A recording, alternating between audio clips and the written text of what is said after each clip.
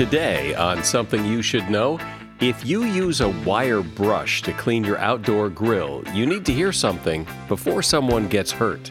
Also, understanding and treating emotional pain, like failure. When we fail at something, it changes our perception of the thing we failed at, such that we tend to see that goal as more difficult to achieve than it actually is, and we tend to see our skill set and our abilities as more deficient than they actually are. Then some common fashion mistakes men need to stop making, and understanding trust and how to use the power of trust to your advantage.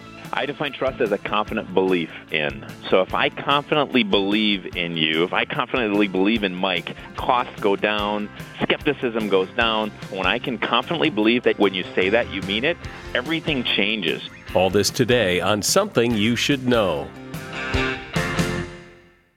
What's up, everybody? I'm Graham Bunn. So excited to introduce you to Country Shine, where we're talking all things country music. That's right, and I'm Cameron Irwin, co-host and resident country girl at Tinseltown, here to welcome you to the family. Every Tuesday, we'll update you on the latest in country music, culture, and community. And on Fridays, I'll bring on country musicians and all the biggest names in the game. It's a gathering, and we want you here. You can listen to Country Shine with me, Graham Bunn, for free right here on Spotify.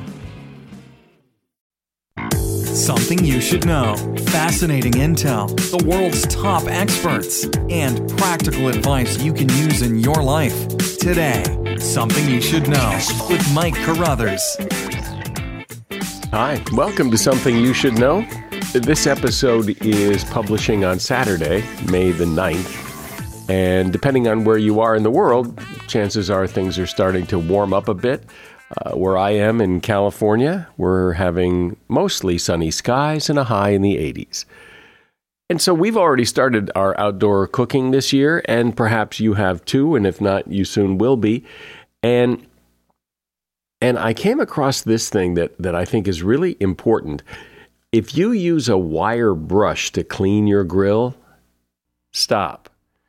The wire brush has been a standard grill cleaning tool for a long time now, but there have been more and more incidents of people ingesting the wire bristles or fragments of the bristles. What happens is you're cleaning the grill with the brush, and those bristles can break off if you clean too hard or the bristles get loose or whatever, and then they wind up on the grill getting cooked into your food, and that poses a real hazard. Ingested bristles can do damage to the mouth or the throat or even go farther down and wind up perforating the intestine. And you say, well, come on, I've never heard of that before. But the fact is there have been over 1,600 cases of people being treated for this in the ER since 2002. So it is a real thing, and it's something you should know. So life has a way of dishing up hard times now and again. Rejection, guilt, failure. All these things can cause emotional wounds. And most of the time you shake them off and time helps to heal and sometimes not. So what do you do about those more serious emotional wounds that don't seem to heal on their own? Here to discuss that is psychologist Guy Winch, who is author of a book called Emotional First Aid. Welcome, Guy. And so I think people don't generally think of emotional wounds as something that you do anything about for the most part. They're part of life. When bad things happen, you suck it up, you shake it off, you move on. Which is interesting because we don't have that attitude when it comes to physical injuries. We know we have to put antibacterial ointment on a cut, and we know we have to treat a cold. And it's the same is true of emotional and psychological injuries. We can sometimes just get over them, but by not treating them, we're making it more risky for them to become infected, for them to take longer to heal, for the emotional pain to persist. Is just trying to shake it off and let time pass, does it not work? It works sometimes, and small injuries in which we can shake them off and they're not going to bother us, that's a fine thing to do. But a lot of the times these things nag at us, and we're still thinking about them, and we're still stewing about them, and we're still hurt about them, hours, days, and weeks later. And that's a sign that we really need to treat what's going on, because we're not just shrugging it off. We're not getting over it. And it just keeps piling on and piling on and piling on. It keeps piling on, and down the road, it can also impact not just our long-term mental health or emotional well-being, but as I say in the book, there are many kinds of emotional injuries that severely impact our physical health as well as our emotional health. And so let's talk about sort of some specifics of how you do this. I mean, when do you do it, how do you do it, and what is it you do?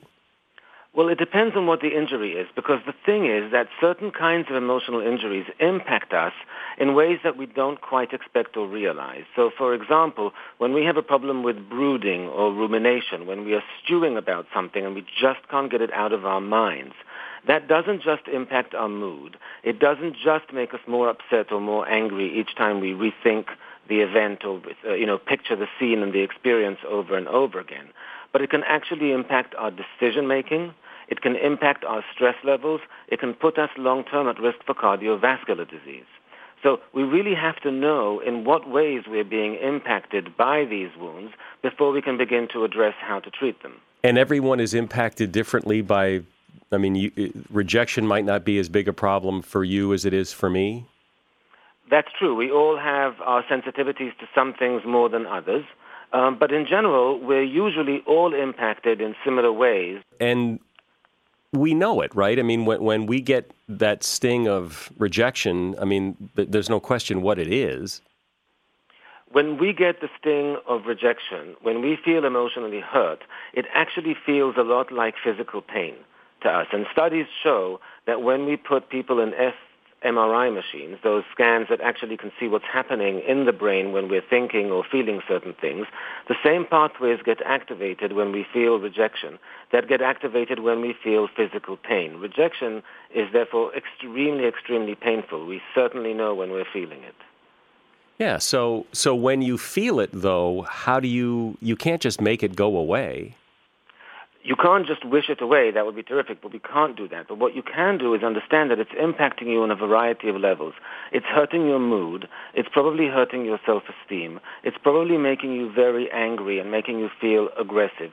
And it's impacting something that's called the need to belong, because we all have this fundamental need to feel as though we're a part of our tribe, a part of our group, a part of a fundamental circle of people, and it impacts that. And so we actually have to address all those wounds. We have to find ways to reconnect to core people and groups in our lives. We have to find ways to get feedback from people who care about us and value us, that indeed we are valuable, indeed we are wanted. We actually have to take all these kinds of proactive actions to get back the things that are being, at a loss, or the things that are being damaged in that moment. Are some things like guilt? If you really did something that was just poor judgment, in retrospect, you wish you'd never done it. It's done. There it is. In some cases, it's done or there it is. But usually guilt is about something that's relational. In other words, you did something in poor judgment that actually harmed another person. And so it's done, but there's forgiveness to be had from the other person. There's atonement to be made in those kinds of scenarios. There's a way in which you want to at least try and communicate to the other person that you have a very clear impact of your actions and what impact your actions had on them, what they're feeling, what they went through, so that you can get their forgiveness. There are ways in which you can try and atone for what you did and do make-ups. There are ways in which you can try and forgive yourself if that's not possible. So, yes, the action is done, but the problem with guilt is when it lingers, when it's excessive, and it doesn't just fade in time, it just really lingers and bothers you. And you do have to take some kind of action in that situation. Do you believe, or do you know, that the more you experience, say, failure or rejection, does it get easier to take? It doesn't necessarily get easier to take, with one exception, if we can do it all at once. So, for example, actors who rarely audition, if they go for this big audition and they don't get it, they might feel rejected, they might feel like they failed. But actors who audition regularly, who go on 5 or 6 auditions a day, it really doesn't bother them as much because they're used to it. Their skins are getting tougher. In the same way, if we're trying to place cold calls because we're looking for work or that kind of thing, making one of those calls can be very tricky, but making 20 of them, much less so. Yeah, it's just getting it up the whatever it is to get to that 20th call. It's so hard. Right, but the thing is that once you get to the second or third and you know you have another 15 to come, you just cross that one off your list and you go on. So you do develop within moments a thicker skin about it. However, if you then take 3 weeks off and start another call, you'll feel vulnerable again. It's when we do it all at once where that we can actually thicken our skin, literally if we do it in chunks in the moment. Do you think that that people try to do these things, this first aid kind of stuff, in their own way to try to self-soothe themselves and may or may not hit the mark, but that there's a natural kind of response to try to get rid of those horrible feelings? People do try and self-soothe in some ways. Sometimes they're successful. They'll go and talk to somebody who's very supportive and empathetic, and they might feel a little bit better after that. A lot of the times they don't, because they don't know what to do. So they'll, for example, turn to alcohol, or they'll just go and overeat.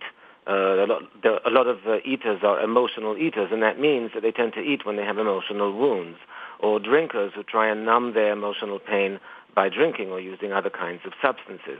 So that happens as well. And then the other category is that there are certain times that we try and do the thing that we think will help us, and in fact, we're making things worse. So, for example, if we have an emotional wound, if we got rejected and we just can't get that conversation with a person out of our mind, that breakup conversation, but it's been 2 months already and we're still talking about it with all our friends, we're still replaying it in our minds, we're still trying to figure out the nuances of what they said and how they meant it, and maybe what we're doing there is we're actually deepening the wound. Because when we're brooding like that, we're actually making things worse. We're making it more likely to think about that, for it to come unbidden into our minds and to sour our mood while it does. We're making it more likely for us to be upset and angry each time we think about it. And we're making it harder for us to stop that thought, because it's just like a broken record, and we're making it hard to stop the broken record. So there are certain things that we can do that actually are harmful.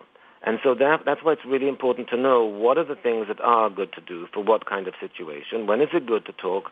When is it not? When is it good to share, and how much? And when is it not?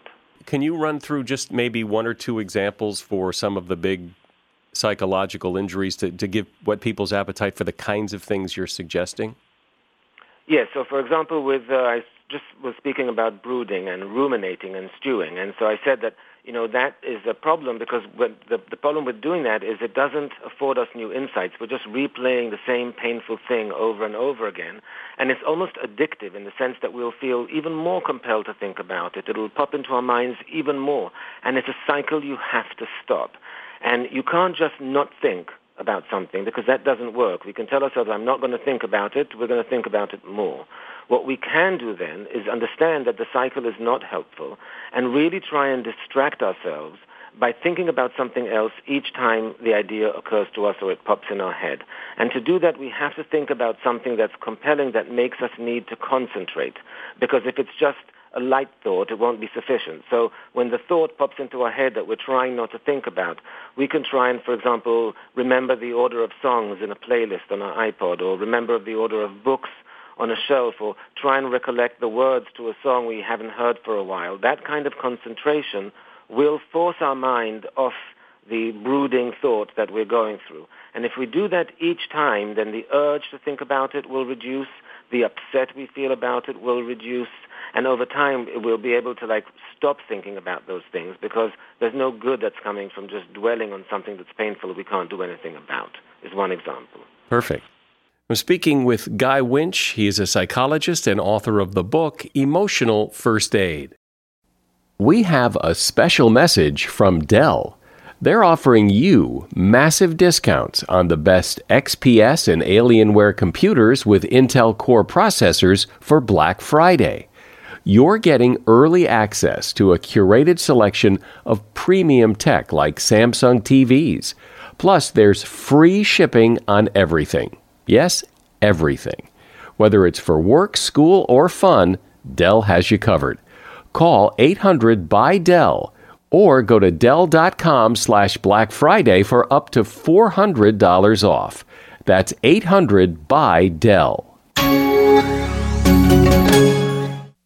Support for this podcast comes from Wild Turkey Kentucky Straight Bourbon Whiskey. Let's tune in to their one-on-one with Jamal, a real bartender from Old Fourth Ward in Atlanta. I'm making you an old-fashioned today with Wild Turkey Bourbon 101. It just really stands up very well in a classic cocktail like the old-fashioned. It has that perfect boldness. Wild Turkey. Wild Turkey Distilling Company, Lawrenceburg, Kentucky. Copyright 2020, Campari American, New York, New York. Never compromise, drink responsibly. So, Guy, what about that feeling of failure? You know, when something goes wrong and well, everyone knows what I'm talking about. That feeling of failure that happens when you fail. It's horrible. Well, the thing about failure that really impacts us in ways we're not aware of is that when we fail at something, it changes our perceptions. It distorts our perceptions of the thing we failed at, such that we tend to see that goal as more difficult to achieve than it actually is, and we tend to see our skill set and our abilities as more deficient than they actually are, literally in a distorted way, not in an accurate way.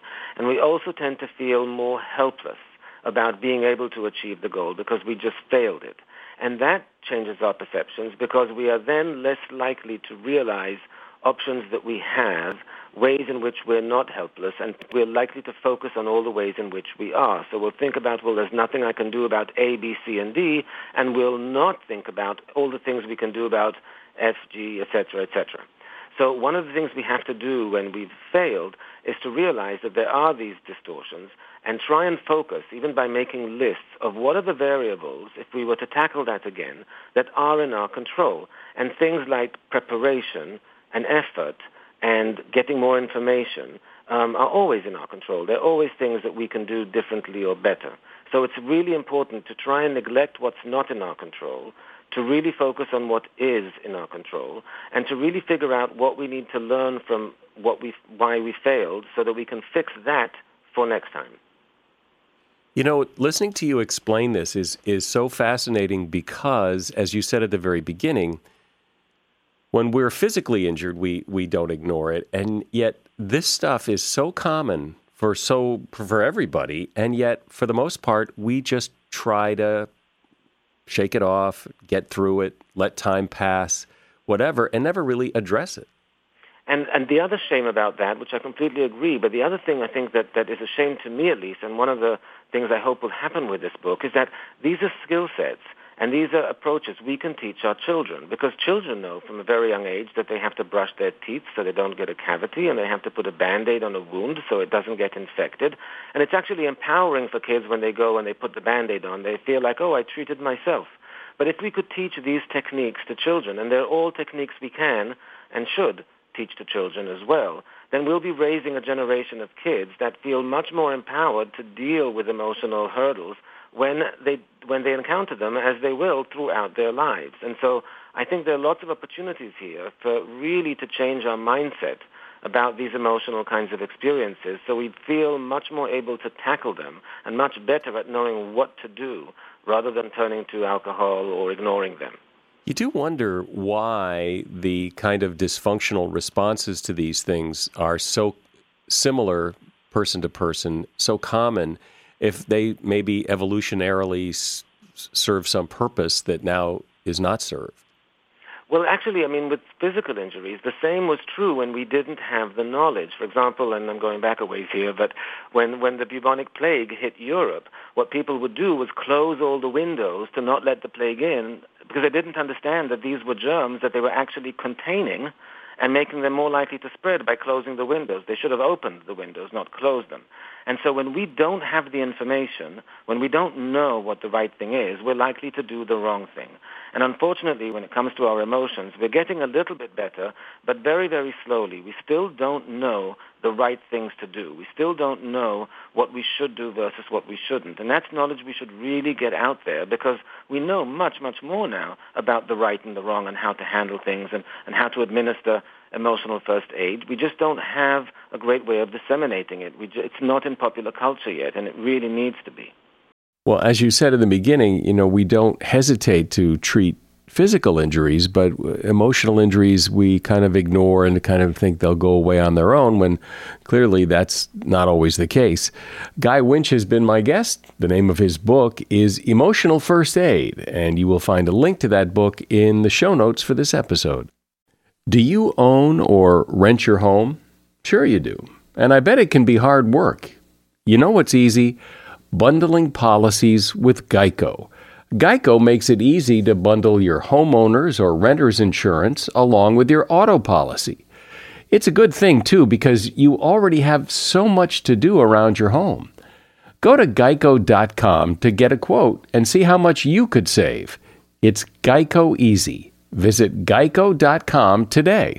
That's geico.com. Support for this podcast comes from Pluto TV. Need an escape? Drop into Pluto TV for a world of free TV. Stream hundreds of channels and thousands of movies and shows all for free. Yeah, free. No subscriptions, no fees. Binge on 24/7 channels of Narcos, CSI, Star Trek, and everything from hit movies to the latest news, comedy, live sports, and more. Download the free Pluto TV app for Android, iPhone, Roku, or Fire TV and start watching now. Pluto TV. Drop in. Watch free. Are you the trustworthy type? Do people generally trust you? It's important because, well, so much of our personal and professional success is based on trust, our ability to trust others and their ability to trust us. So how do you use trust? How does the whole trust thing work? David Horshauger is a consultant and speaker who has spent a lot of time looking at the subject of trust. His book is called The Trust Edge. Welcome, David. And so let's define our terms here. What is trust? How do you define the term?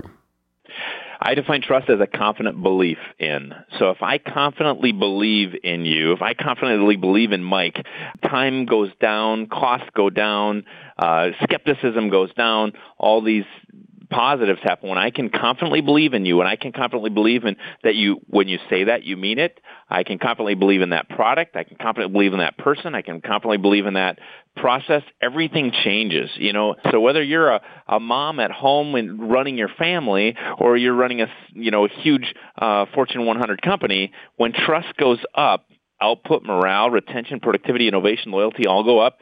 Cost, problems, skepticism, attrition, time, and stress all go down. So when trust goes up in a relationship just with your spouse, all those things happen. You know, costs actually go down, time, stress goes down. When when it happens in a big company or a nonprofit or a friendship, same thing. So the idea then is to get people to trust you. Right, and by being most trustworthy, of course, the most deceptive person is the one that builds faux trust, that in fact acts trustworthy when he or she is not. So, and over time, that's always found out. Okay, so how do you build trust? How do you convey trust, and how do you get trust? And are some people just, some people are just more trustworthy than others? Well, some are more trustworthy than others. That gets to one of the pillars, the commitment pillar. Look, we have a real problem in America, with commitment. Look, 90%, last research I heard is 90% of the people that make a commitment to themselves on New Year's Day, called a New Year's resolution, don't keep it for 3 weeks. What does that mean? That means people lose trust in themselves. You heard the idea, love your neighbor as yourself. It means if you don't love yourself, you have a hard time loving others. And that's the same with trust. You don't trust yourself at all. You have a hard time trusting others.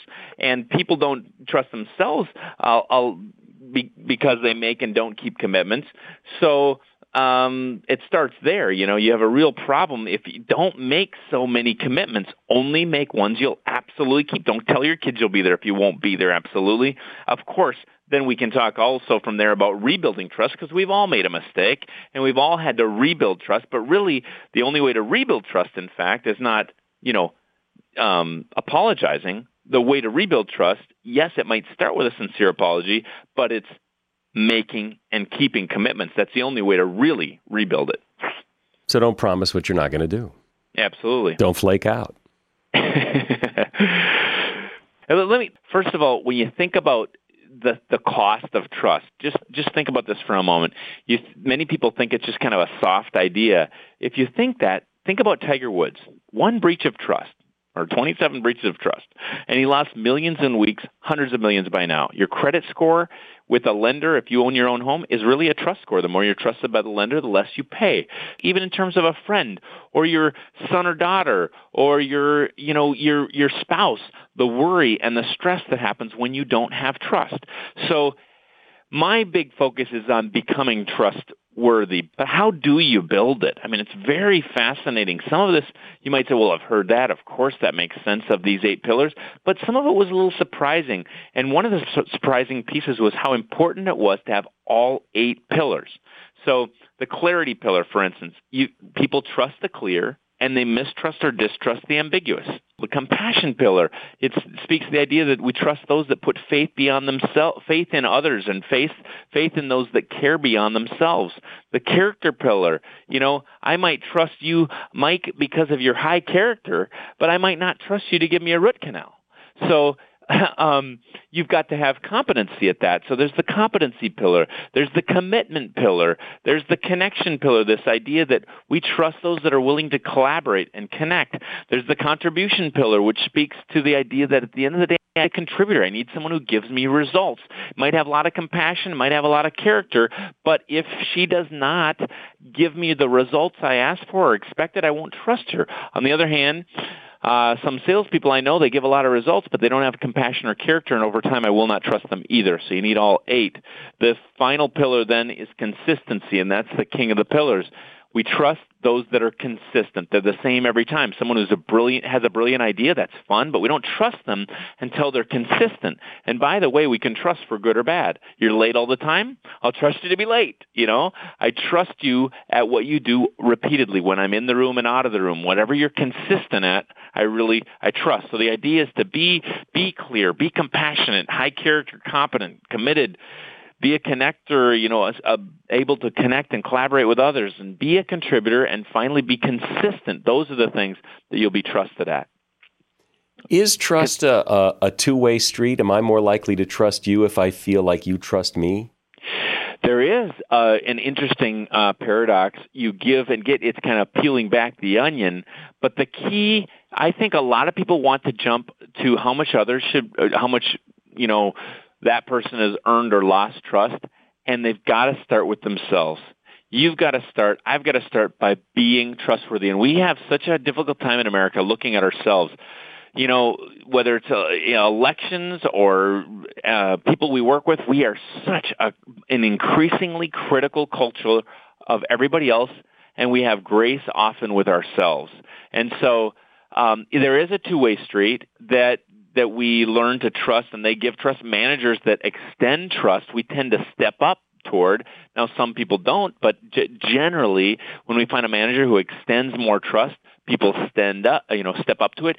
Kids often that we extend the right kind of trust with discernment, they tend to step up and be better kids. So yes, there's certainly an interplay there with how much you extend trust, and then you get more trust, and you extend more trust to each other, and it certainly happens. It is like that.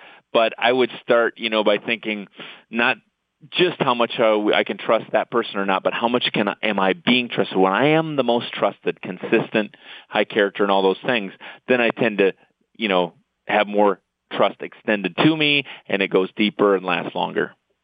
So, David, when it comes to trust, does one indiscretion ruin everything? You could be, trustworthy 9,999 times, but one time you overslept. That's a very interesting notion. Trust is like a forest. If you think of the sequoias out in California, scientists say they took 2,200 years to grow. And a touch of carelessness by a camper with a match can burn the whole thing down in a fraction of the time it took to build. In one way, that's similar to trust, in that it takes a long time to grow, to earn, and yet a touch of carelessness, and you can lose the whole thing. That is true, basically, with a character breach.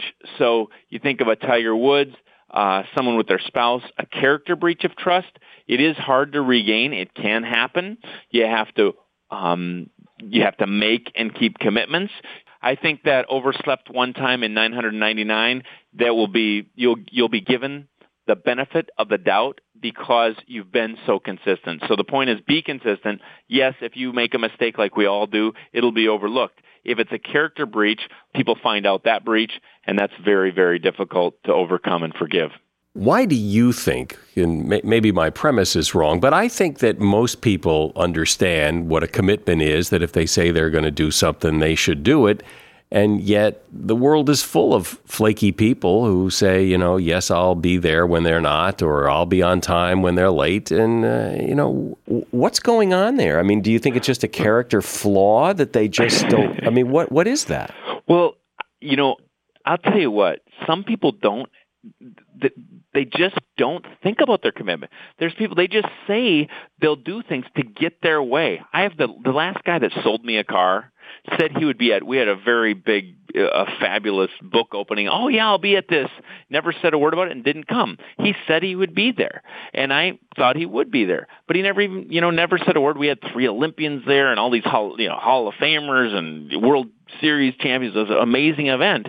But I just thought about that afterwards. I thought, he said the right things to get the car sold, and not that was what sold it, but it was interesting. He made this commitment, and I remember it because it was just a couple days before, and they didn't show up and didn't say a word about it. It's so common for people to do it to themselves first, make a New Year's resolution without counting the costs, and then in 2 or 3 weeks, they just give themselves grace. There's this reason or there's that reason, but they don't think about it much on themselves, and then they don't trust others as much. It's an interesting question, though, because many, many, many people are making commitments, I think, without counting the cost, without thinking about really, am I going to really stick with this, or I'm just going to say it? It's so easy to say, but to really do, you might get attention, you might think that would help. There's another, this other philosophy that's a little bit sickening in kind of psychology and motivational speaking, that is, if you speak it, you are it. This whole, there is some power in intent and there is power in words, but to say, the way people sometimes even teach to set goals, I am a millionaire, I am a millionaire, I am a millionaire, when you're not a millionaire. And I don't think that's the right way to go. It's not honest. It's not true. And so people will say these things as if that's the thing that makes it happen.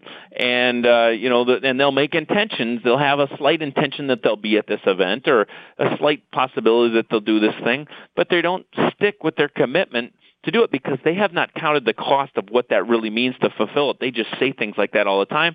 And I think one thing leads to the other, and it's a slippery slope, and people start to have the habit of saying lots of things and making very low commitments. Look at our politicians. I mean, look at a lot of different people that we have low trust in, and it comes back to people say things they don't really maybe even intend fully. At least they haven't counted the cost of fully completing that action.